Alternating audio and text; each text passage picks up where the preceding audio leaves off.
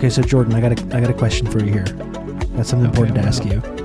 Yep. Are you going to be joining Hive or Mastodon or any of these alternatives that are popping up to Twitter? People are jumping ship. Are you? No. No? No. No. Yeah. I mean, I made a Hive just to see what it was like, and it looks like it sucks. Mastodon looks like it sucks. Like, these are just like Mastodon specifically just looks like a glorified Discord server. Yeah. Like, yeah, that's the thing. I already have a Discord server. Oh, you want to plug it? Not really. No, I don't want the listeners of this show joining that. All right, but yeah, I mean, you know what I mean? Yeah. It's all decentralized. Like, you have to join a wait list to join. Yeah. Like, I don't want to deal with it. I feel like you need like an engineering degree to get an account there. It seems very complex, you know? I love that they're called toots. That is, yeah. The like, come on now. What are we doing here? Retoot, I think. Yeah. Or boost toots. Hey, can you boost my toot? Because I got an important. Please boost my toot, sir. Please, sir. my toot. It needs to be boosted. Yeah, I don't think so either. I'm going down with the ship. You know, I've talked about Twitter and how I simultaneously enjoy it and think that it's terrible for both myself and my mental health and society and society's health. But I'm going down with the ship, you know. It took me 10 years to build up, you know, whatever, 90,000 followers on Twitter. I had to do all kinds of crazy shit, spread misinformation and put myself through all kinds of nonsense to do that. I'm not doing that. I'm not spending another 10 years on Mastodon, you know, trying to recreate the same thing. It's not going to happen. If Twitter does go away, I will be on, you know, Twitch. I'll be on Discord. I'm not going to start building up a new thing. Yeah. I'm not into it. Like, I'm not even on TikTok. I know you're a TikToker. I'm not on TikTok. I haven't made a TikTok in like 2 years. Like, I should use it more. You soured on it, huh? Yeah. That's right. What happened? It just became too mainstream, man. Bummed. I liked it before it was cool. You got bummed when you didn't get into the hype house? I was, yeah. I was rejected from the leftist hype house, and I found it very insulting. Oh, they didn't I'm so sorry. recognize my influencer status. You're kidding me. I know. As a fellow young person as well, you know? Yeah. I'm hip. Dude, I'm so sorry. Yeah, I know. It's frustrating. Maybe I will start doing more of those if Twitter goes away, but that's a maybe. I don't know. But okay. Just to completely contradict what I just said, but yeah, you know. Of course. Dude, none of it seems appealing, and I think all these concerns are overblown. Like, about the health of the platform, like, structurally, I just don't see it collapsing. Yeah. It doesn't seem like that's going to be the case. It seems like he's honestly just got a bunch of like people who are there against their will because they're on visas, which is bad. But like, the site's not going to implode like everyone thought it was going to or claimed it was going to.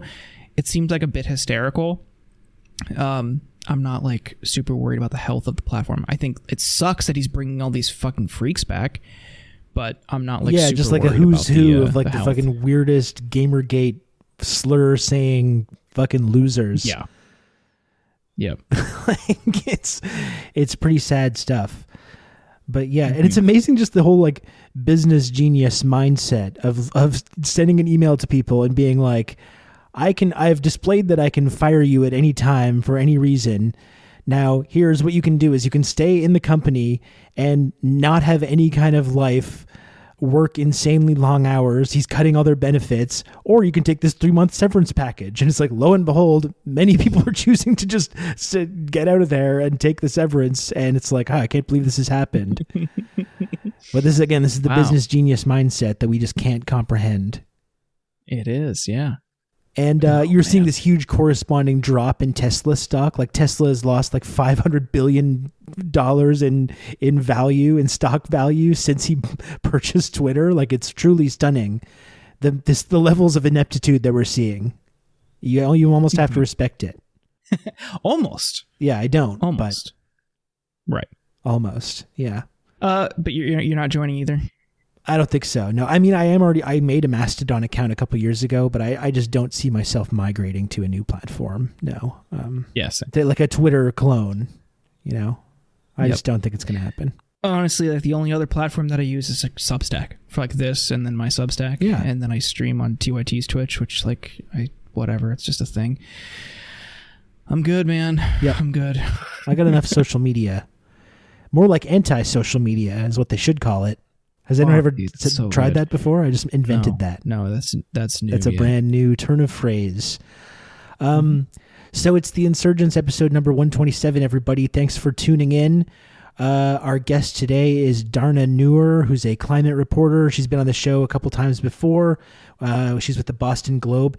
Excellent conversation with Dharna, who's able to kind of get into the specifics of climate policy in the way that Jordan and I are kind of not familiar with. Talking about the latest, it's COP27, right? The one that's going on right now? That's right. Yeah. Yep. Well, it just ended. Yes, as well as the historic Biden administration climate change legislation. Of course, we got into the details of all of that, and the handful of kind of positive things we can take a look at, and as well a lot of depressing shit.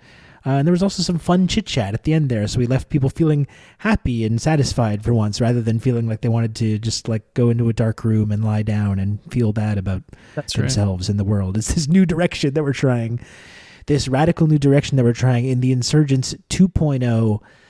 The brand new rebrand, very exciting. If you don't know, folks, we're moving up to 2 episodes per week now, which was always actually the plan doing this podcast. But as soon as we started to do it, there was this global pandemic and a big crisis, and a lot of shit was going on that made it kind of difficult or next to impossible. But we are moving up to 2 episodes per week, 1 free episode and 1 bonus episode. So please subscribe to the Insurgents podcast if you want to get all this incredible content. You can become a paid intern of the Insurgents podcast for $5 per month or $55. It never doesn't pop you that. Or it's $5 per month or $55 annually to get access to the bonus content. Like our previous episode with Tom from the hardcore band Stray from the Path. That's right. Tom was on this week. It was a ton of fun. We talked about gambling. We talked about, because his stories. He's got some good ones. He's got some crazy gambling stories. It's wild. The one about the shotgun. Like, I'm not gonna spoil it. People will need to listen to it. But like, wild, like Joker origin story for a guy who loves to gamble. It's so nuts. And then, look, we got into Stray's music and their political bent and hardcore. The music industry, which has been a big topic this week and last week after, like, the Ticketmaster antitrust investigation. And at the end, we revisited some of our old favorite hardcore bands, which was pretty fun. Yeah, great episode. Yeah, great episode. And not only that, you get access to all of our premium episodes. You become, like Rob said, a paid intern, and you help support the show and keep it going, which we really, really appreciate your support on that front. On the paid intern thing, like the tweets that we get of people like leaning into the bit are great. We got one a couple days ago that it cracked me up. I hate when Ken walks by the intern area. He is just so flippant about avoiding his band now. Jordan and Rob need to do something. We should. Someone else said, my paid internship at Insurgents Pod is going well. Haven't been asked to work hardcore in over 3 days. Should be able to see my family again soon. Just wish I didn't have to see Ken in the hallways. I love it. So if you're a paid intern, you are allowed to lean into the bit. If you're not, you're stealing valor. Absolutely. But you are. Did you see that tweet the other day? The guy who tweets news clips and is like, I'm brave. And so he like got mad at someone else for tweeting the same clip without crediting him, even though neither of them like own the TV station. No, like they were both tweeting out like a Trump clip from Newsmax, and they're just like the TV clip Twitter account guys, and they're like fighting over like who should get credit for this clip that neither of them own. And then he replied, well, the main guy, what you're doing is stealing valor. And all these people like, blown away. Like, did you really just compare yourself to some like military veteran? You're stealing valor from my TV clip. You didn't see this? No, I didn't. I thankfully did not, because it sounds painful to look at and to think about. So I feel for these guys, though. I'm sorry that these guys have to deal with this. Very unfortunate. Mm-hmm. But it is true, though, that you don't want to become a stolen valor intern. Not good. No, we don't like it, folks. Yeah, so head on over to theinsurgents.substack.com. Become a paid intern there for just $5 a month or $50 a year. I can't remember what we set the price at. But we really appreciate it. Whatever the price is for the year, whatever you want to do, we support you.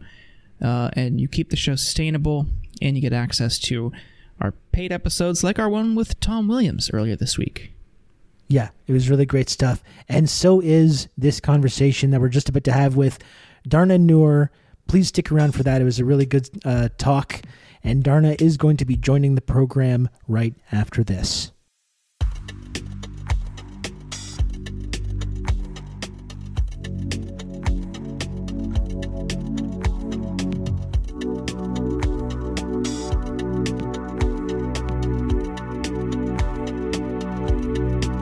Sometimes it's not. It's hard to know when it's informal chit chat or when it's like content. It's hard to know where that line is. Yeah.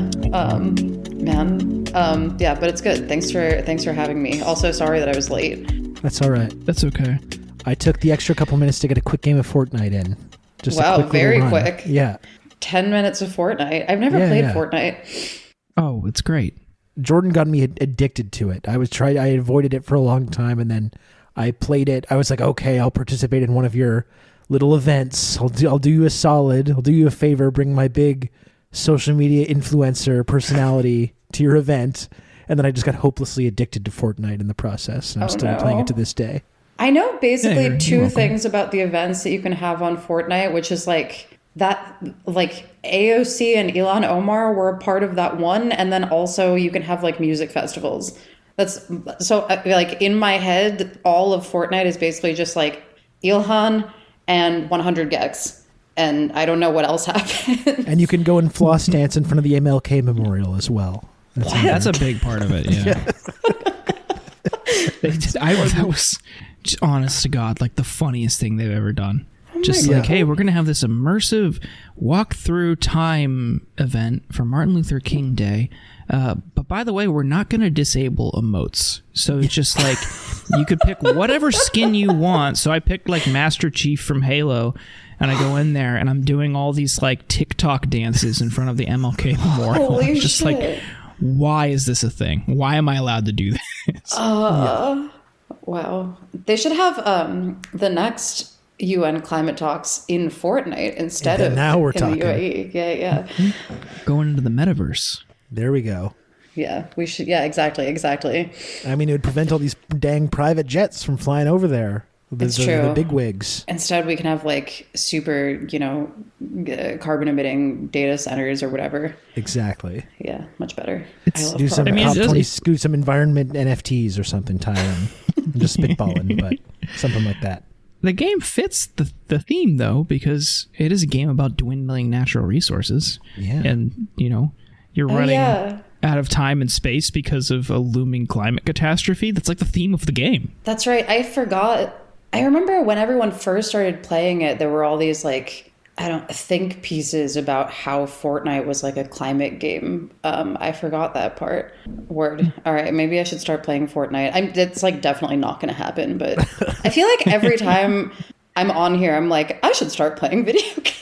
Yeah. Yes. This is the main thing that we try to accomplish on this program is converting people into the gaming community. Oh no. I'm ruined. That's our main goal. Like flash forward in 3 years, Dharna just can't like hold a steady job because she's addicted to League of Legends. Just in this she's like, I just got a dark room. Yeah. Yeah.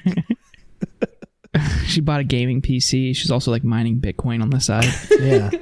There you go. I'm like ambidextrous and I have, I don't know what, like a phone in one hand and the Switch in the other one on my gaming couch.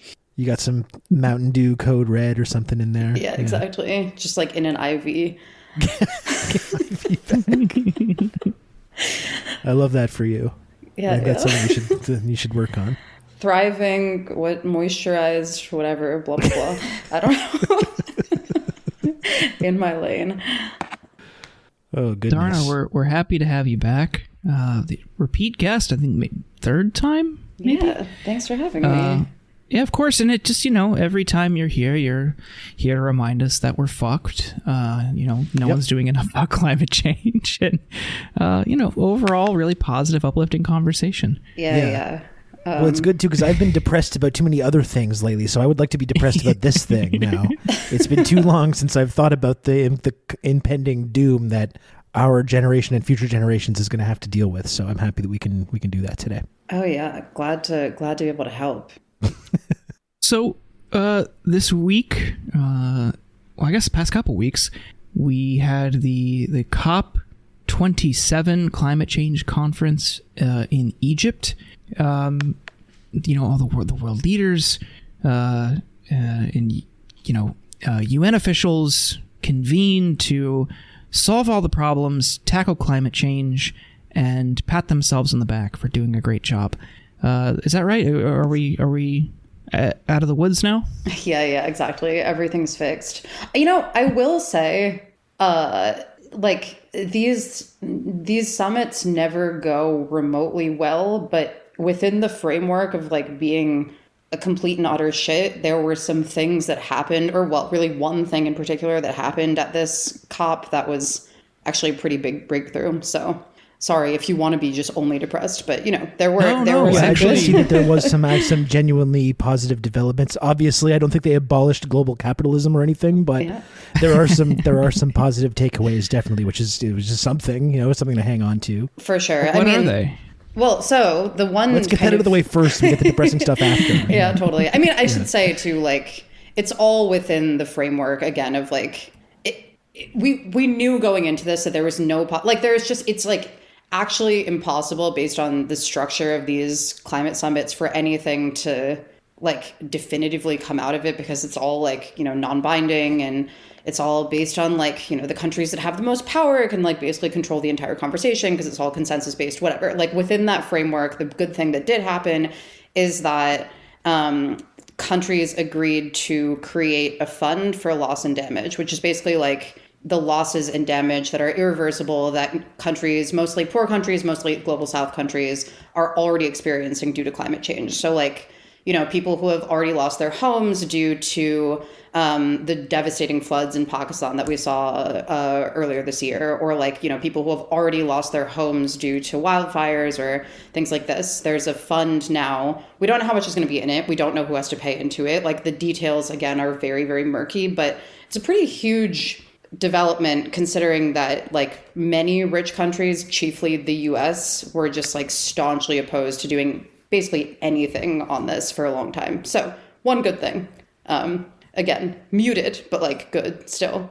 We have these events time and time again, and all these different summits, and all these leaders convene. Okay, we're going to do this. They have these COP meetings or summits. That we of course have. The Paris Agreement in 2015, the Copenhagen Accord in 2009, Kyoto Protocol in 2005, and then you just look at emissions and trends in global temperature change, and it's just the line's just still going up.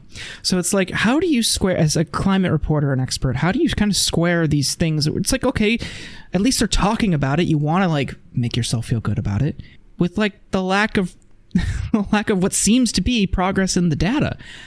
How do you kind of rationalize all of these things? Yeah. Oh man. An expert. I don't know if I'm that for any of this, but I mean, for this specifically, I guess the reason that I think that even though this is such a tiny accomplishment compared to what's needed, maybe the reason to sort of think about it as something good at all is because it shows a bit of a shift in power. It shows that the nations that are the most affected already by climate change are starting to sort of band together and be no, fuck you. We have a voice, and will not just continue to basically be oppressed by the world's richest nations. So I think that that's a positive trend that could mean something in the future. But you're right. I mean, yeah, if you look at the lines, like emissions continue to rise. They're rising less quickly than they were before. But like, obviously what we need is for them to decline very rapidly. I don't know. I mean, like, honestly, it seems like the changes that are actually, we know that like the changes that are actually needed are on a scale that, first of all, like we've basically never seen globally, like in a level of international cooperation that we've never seen globally. So we're up against like, you know, basically everything works against this. But we also know that like, you know, the people who we are relying on to make those changes have every incentive not to, or to like, basically make changes that might be aligned with climate action, but could be really, really horrible, you know, like, investing in sort of like scary tech solutions, or like, you know, just moving over to an equally sort of, maybe we have like a new renewable energy economy, but maybe it's like equally sort of exploitive and horrible. So we know that like the incentives are not there for the most powerful people to change everything. So I think that with that said, anything that can sort of build the kind of power that might start to work against that, I think is a win, even though like in the grand scale of thing, it's nowhere near the scale of anything that's needed. That was like the most horribly sad way to say that it's a good thing ever, but you know.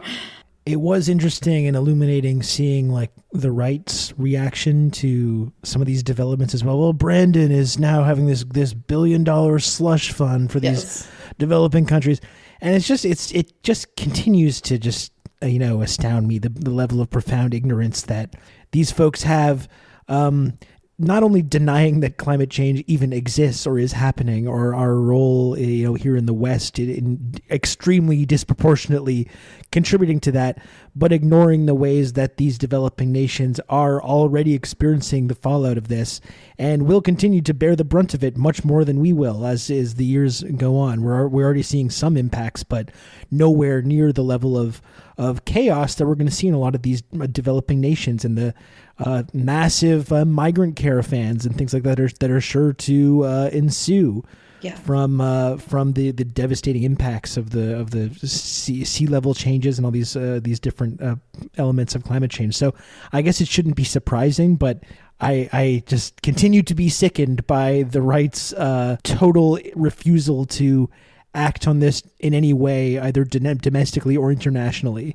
and framing the idea that we should be helping global South countries that are becoming the victims of this because we contributed to it, we created it, and just framing that as being some kind of like slush fund or handout or something. You know, it's fucking enraging. Yeah, I mean, I agree completely, and also I feel like for like powerful right wing people, like, you know, you have some kind of stake in the game. Like if you are benefiting from like the continued existence of like the fossil fuel industry, okay, you have a material incentive to like do something horribly destructive. But for like ordinary people who like lean right, I also think that it comes from this idea that like that is coming for you too, right? Like maybe, you know, you're not going to see the same level of devastation right now in the United States that we're seeing in, you know, a place like the Maldives or Pakistan or something like this. But like, if you are a right-wing person who lives in like, I don't know, Florida or like California or whatever, like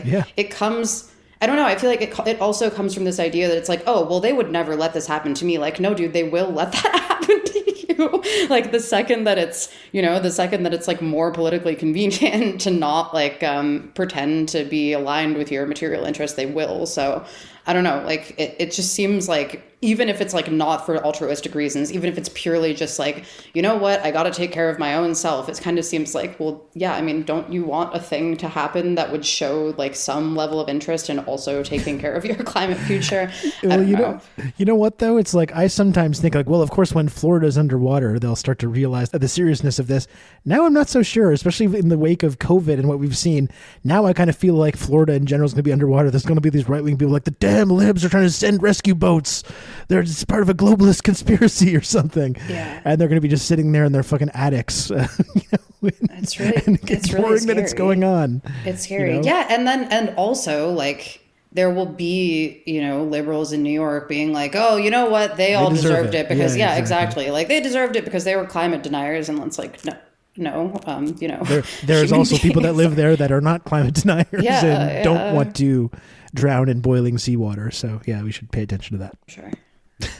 I'm curious if there was any traction on coal. Like that is obviously a big issue here. Manchin has it made it unclear whether or not he's going to support the nomination of David Crane to be the Undersecretary for Energy and Infrastructure, because Manchin's the chair of the Energy and Natural Resources Committee in the Senate, and it's specifically over his stance on coal. It's tough because he's quote a Democrat and he's in the caucus, but he breaks with most Democrats on that issue, and Republicans definitely want to increase coal production and output, and that's a issue for I think Indonesia and China to an extent. Definitely.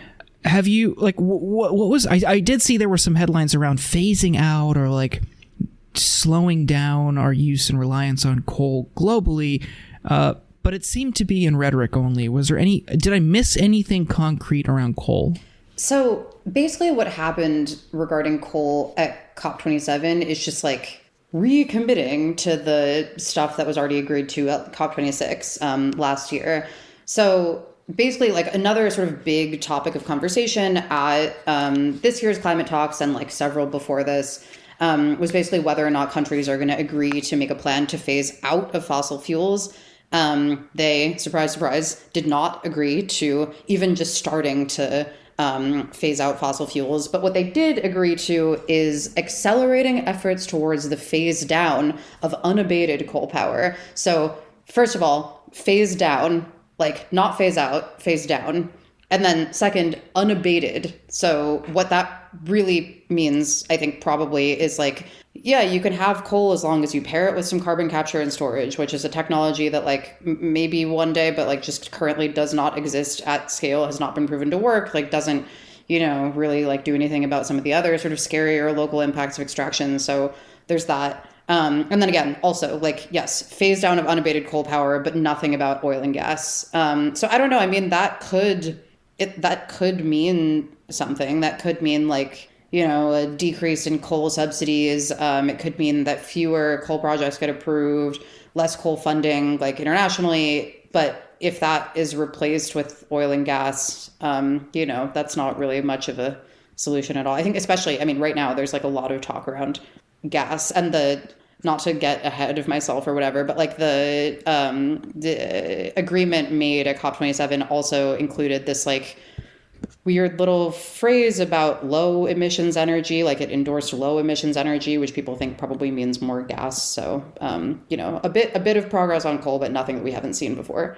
Yeah, it's also kind of hard to take some of these climate commitments seriously, especially from the United States, especially given the way that, talking about fracking and the way that the Biden administration, despite initially kind of having some language about that, kind of eventually did a about face on that, a 180 on fracking, particularly to appeal to like voters in Pennsylvania and places where fracking is a major industry. Yeah. There's also this whole element of the coming energy crisis in Western Europe as a result of the war between Russia and Ukraine, where you have America kind of encouraging Western European countries to reject Russian gas that they get from a pipeline relatively cheaply and replace that with fracked gas from the United States, which is significantly more, it's environmentally damaging to the places where it's extracted from.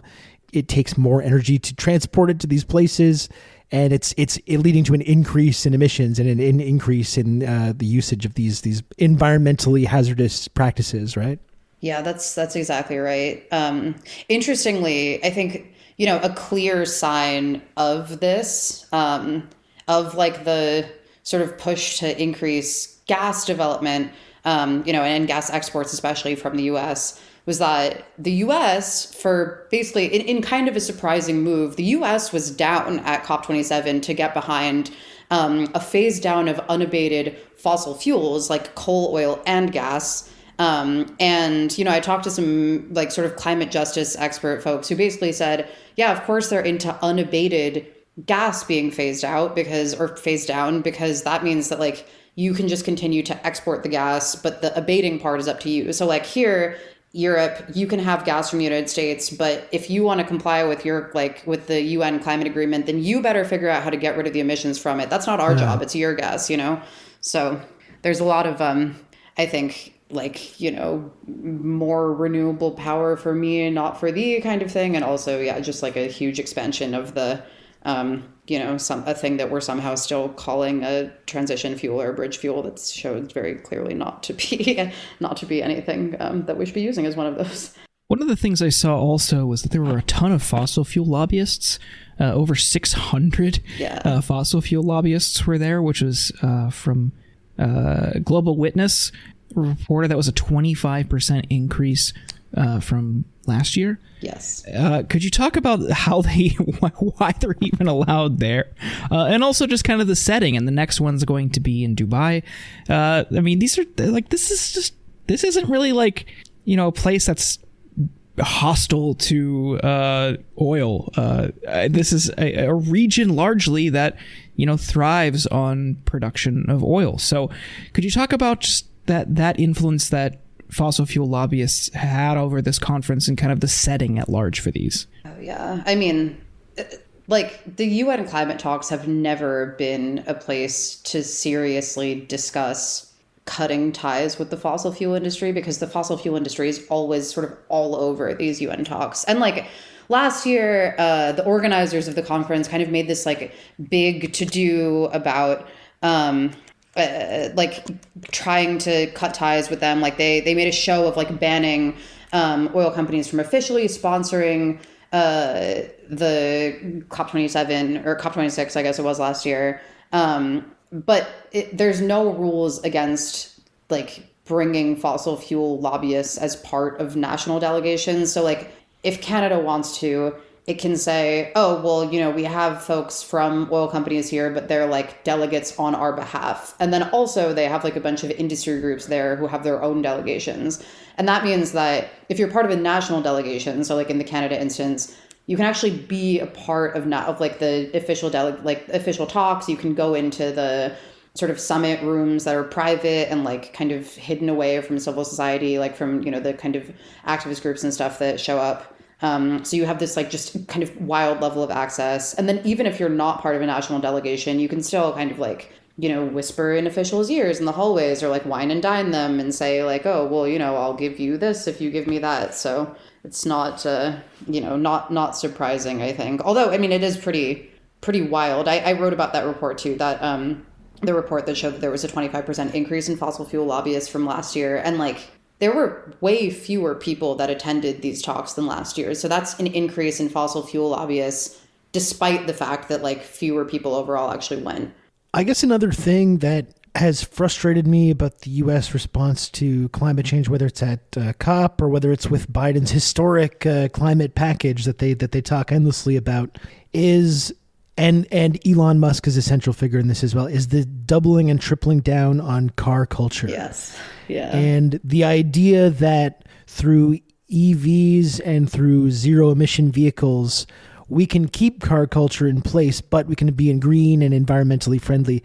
This is a completely fictional idea. It's not true. It's a lie. It's something that if we want to have a genuine, a real response to the threat of climate change that we're all facing, that's going to be something that Western governments, in America and Canada and elsewhere that have been so heavily dependent on car culture are going to have to reckon with. And there's going to need to be, and so far this has been completely absent from any climate action, whether it's in, America or Canada or elsewhere. Totally. But this an investment in rail, in transit, public transit. This is going to have to happen if there's going to be any kind of real response. Instead, we're doubling down on car culture.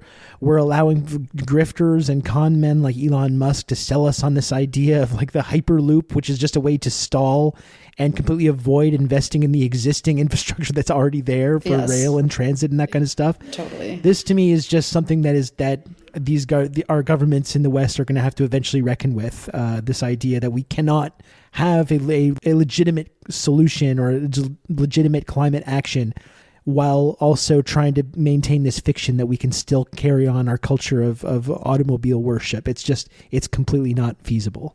Yeah, I mean, it's similar, I think, in some ways to the talk of like the carbon capture for fossil fuel energy stuff. Like, it's this idea not a real thing. Yeah.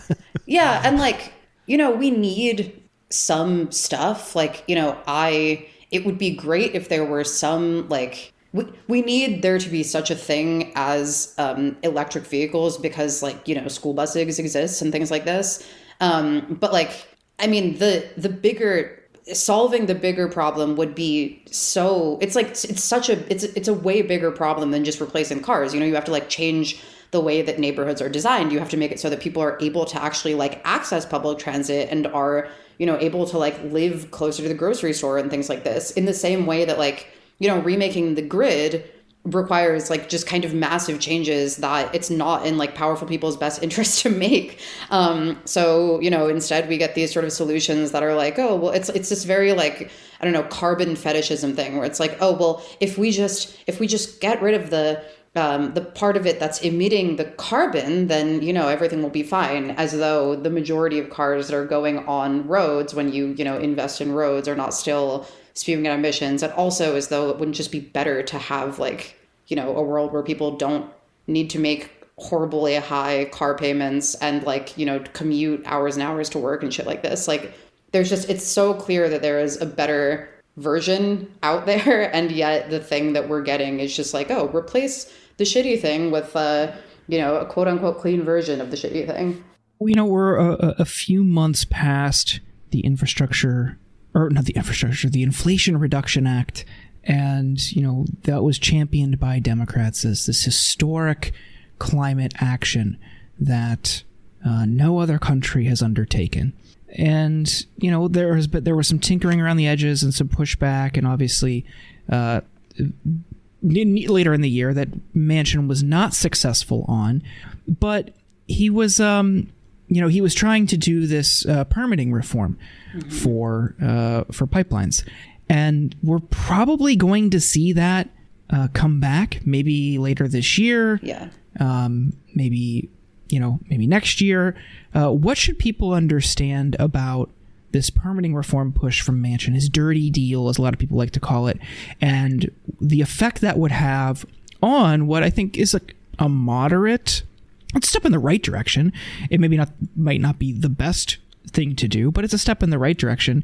But how the effect that would have on the climate provisions in the Inflation Reduction Act? Yeah, I mean, the permitting reform legislation thing, I think I'll just maybe start by saying like the divisions that this sowed among sort of like the climate world were very, I don't know, like in some ways kind of surprising and in some ways just very telling. Basically, this would be, it was like a side deal that like Democrats agreed, like, oh, Manchin, if you support the IRA, then we'll give you, it's so funny to me still that it's called the IRA, but if you support the IRA, then you can have this. I don't know. I mean, the big supporter of the IRA over here. Yeah, exactly. I'll just never get over like, Biden and Nancy Pelosi and shit being like, we have to support the IRA. Yeah, it rules. But so the permitting reform legislation thing, it's like a mixed bag, right? Because it is true that we need a reform for like we need to be able to build a lot more stuff, and we need to have a very serious conversation about transmission. And Manchin's bill basically posits that the way to do that is like fast track infrastructure through environmental reforms or through environmental regulations, basically. Like, don't let people use the courts or like, kind of existing environmental processes to say that they have an issue with like energy infrastructure that's getting built in their neighborhoods, which is scary. And also use this as a way to fast track the Mountain Valley Pipeline that he's like been a long time staunch supporter of, and opening the door to kind of fast track some other fossil fuel projects. So, I mean, I guess the things to look for in the next permitting bill will be, one, what does it mean for the Mountain Valley Pipeline? What does it mean for other fossil fuel projects? And two, does it include the kind of safeguards that can protect people from like, sometimes genuinely dangerous and scary infrastructure that could get built around them?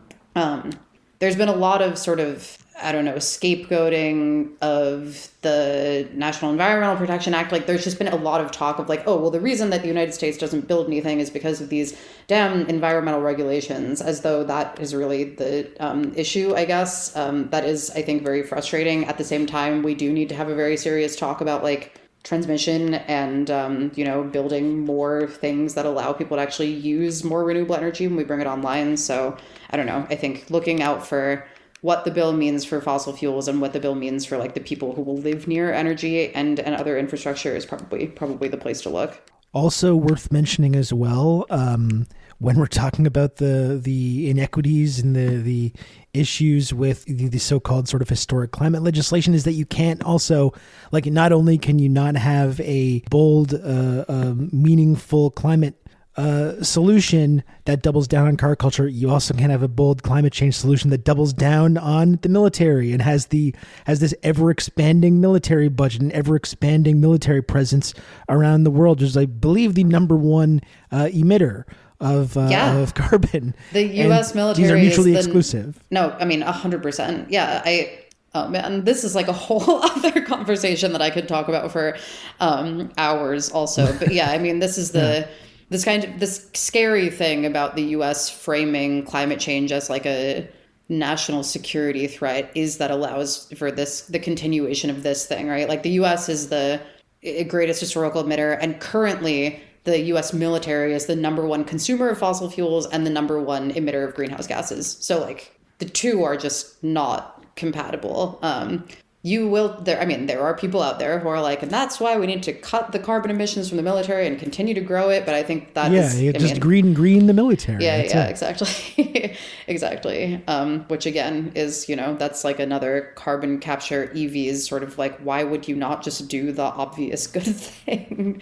But we know the reasons why. We know why they're not doing the obvious good thing. So you see scenes like in Hawaii, in the United States military in Hawaii, poisoning natural drinking water sources, that indigenous Hawaiians have to rely on to live. Yeah. It's not just emitting carbon all over the world where the U.S. military is located, but it's engaging in these kind of practices and destroying local environmental infrastructure and destroying drinking water reservoirs. And it's not just for this reason that the United States military should be getting out of Hawaii and should be getting out of Japan and Korea and all the various other places where it's set up shop, Iraq, around the world.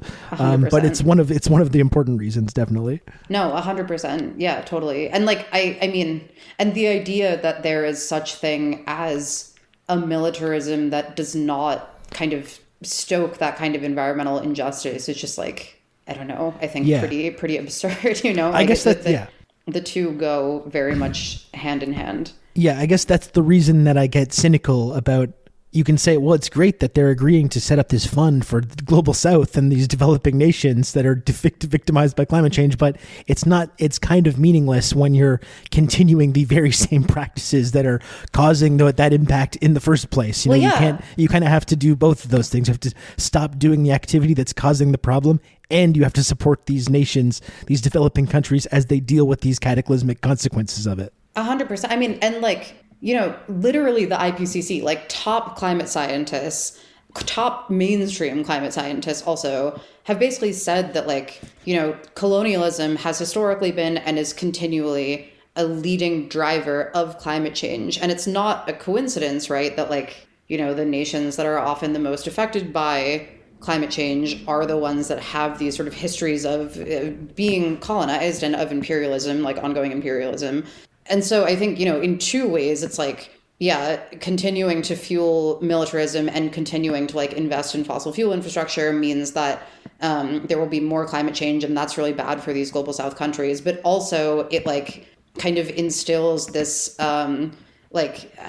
global like power structure where those nations have like a smaller ability to sort of, stand up for themselves and like and not to say that like, nations that are like on the front lines of climate change in the global South have like perfectly, beautifully democratic governments. Like it's not like an either or thing, but it is true that like, and again, climate scientists themselves say that like that sort of power imbalance is also a driver of climate change. So yeah, in two ways, there's not really a way to have that continued investment in the military or in fossil fuels and kind of have like anything resembling climate justice globally.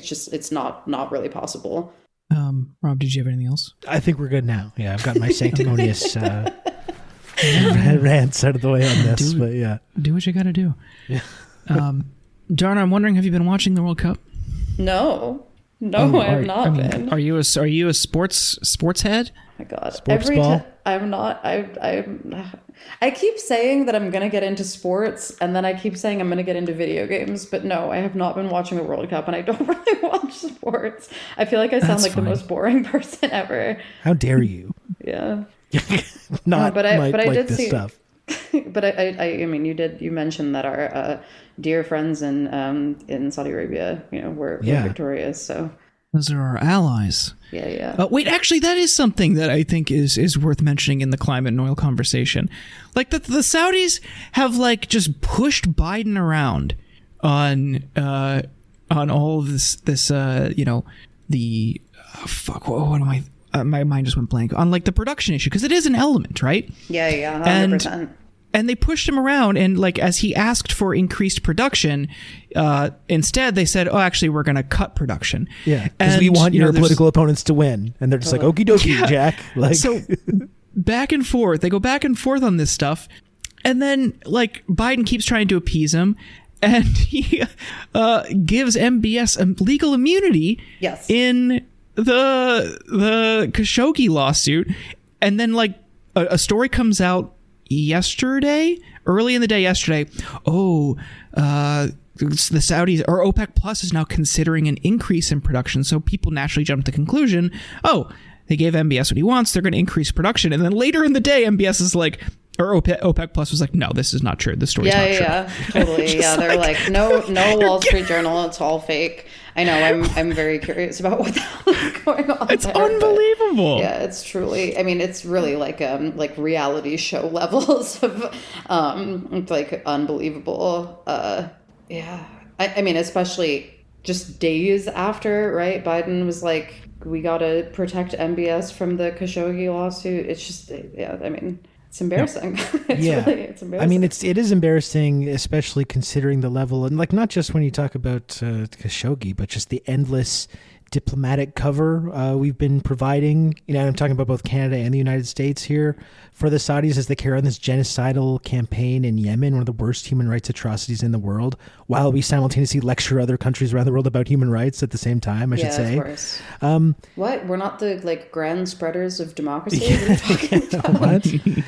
And arming them, like literally selling them the weapons that they need to carry on these kinds of atrocities. And they still, just with the complete lack of respect that they show for Biden or for Canada, when Canada famously very politely asked them to maybe tone down on some of the human rights groups and imprisoning human rights activists. They literally threatened to do 9/11 to Canada. Yes. And we were like, we're sorry, Saudi Arabia, won't happen again. We stuck our nose where it didn't belong. Yeah, absolutely. I don't remember if we were recording when we were saying that the next UN climate talks are going to be in the UAE, but like that will just be a whole other. I mean, obviously, this year in Egypt there were many rightful concerns about like how to have climate talks when you're also concerned about like the abuses of like prisoners and things. I think that same dynamic will be very present next year. And, with this sort of added layer of like the, U.S. relationship with like the sort of volatile oil market, I think it'll be interesting to say the least. Yes, it will. Yeah. Congratulations to the Saudi soccer team, though. That was definitely the second most exciting Saudi Arabia related event that I've ever woken up to. I'm sad that I didn't watch it now. I'm going to go back and watch it, and I'm going to find someone to watch a replay with me. I was telling Rob, I hate Lionel Messi to begin with. And just like seeing him lose, even if it is to the Saudis, is like pretty funny. But I'm shocked. I'm shocked that Saudi Arabia beat Argentina. That's just crazy to me. Is this? Yeah. Okay. I know like basically nothing about this, but I thought that it was surprising, and I'm glad to know that I was right. I at least know it's totally thing. surprising. Yeah. Okay, that was they were not a crazy upset, right? Okay, cool. I'm glad to. Yeah, they were not expected to win. What happened? You're gonna answer this question, and I'm just gonna have so many other ones because I'm gonna have so little. Yeah, idea we can just make up a bunch of stuff. Yeah, so exactly. Their third forward engaged with the classic eagle technique that just making stuff up. I don't actually know about soccer either, so it was just that Saudi Arabia scored more goals than Argentina. Yeah, that's it. The John Madden explanation. The one side are going to score more goals. They're guaranteed to win the game. That's all. That's it. Wow, stunning. Incredible. In a stunning upset, Saudi Arabia scored more goals. That's right. Very cool. That's our sports analysis. Actually, I'm more excited from the Ohio State-Michigan game this weekend. I don't know if either of you guys care, but I'm fucking over the moon for that. I can't wait. Sorry. Nothing from you guys? Sorry. Not so much, no. I'm just an NBA guy, and I'm doing a bit of World Cup just to kind of check it out, and that's all I got. All right, that's fair. And I'll watch the Super Bowl. I love mostly for yelling the and drinking beer. Yeah. Nachos. I love nachos. So yeah, I should get into sports. You're a sports fan. May make a sports fan of you yet. Yeah. Yeah, exactly. Also Fortnite. Yeah. That's also a sport as well. Gaming. Well, Dharna, this has been wonderful. Dharna, thanks for coming back on the program and breaking this stuff down for us. Me. Yeah, thanks a lot. It's always great to be here. I feel like this was particularly goofy. I hope that's okay. Yeah. Well, I'm happy. So that usually we keep the really depressing stuff for the end, and this time we get the lighthearted chit chat for the end. We should do that more. You leave people feeling good instead of feeling horrible, which is what we normally do. That's the number Insurgents. I think the way that this started is that, Jordan, you were just like, so are either of you, so Dharna, are you a sports fan?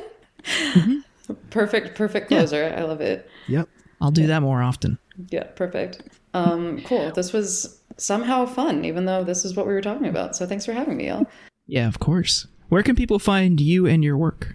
I'm on, who knows by the time, whatever. Anyway, I'm on Twitter. I'm Dharna Noor on Twitter. And I also write for the Boston Globe. And you can find all of my work there at globe.com/climate. Wonderful. Thanks so much for joining us. Yeah, thanks for having me. Hey everyone, thank you for listening to The Insurgents. If you want to subscribe to the show, you can find us on iTunes or Spotify or at Substack, theinsurgents.substack.com. You'll get the latest episodes delivered straight to your inbox as well as our newsletter. On Twitter, we are at InsurgentsPod. Tweet at us, harass Ken in our replies, and then send us your hate mail to theinsurgentspod@gmail.com. Thank you once again for listening.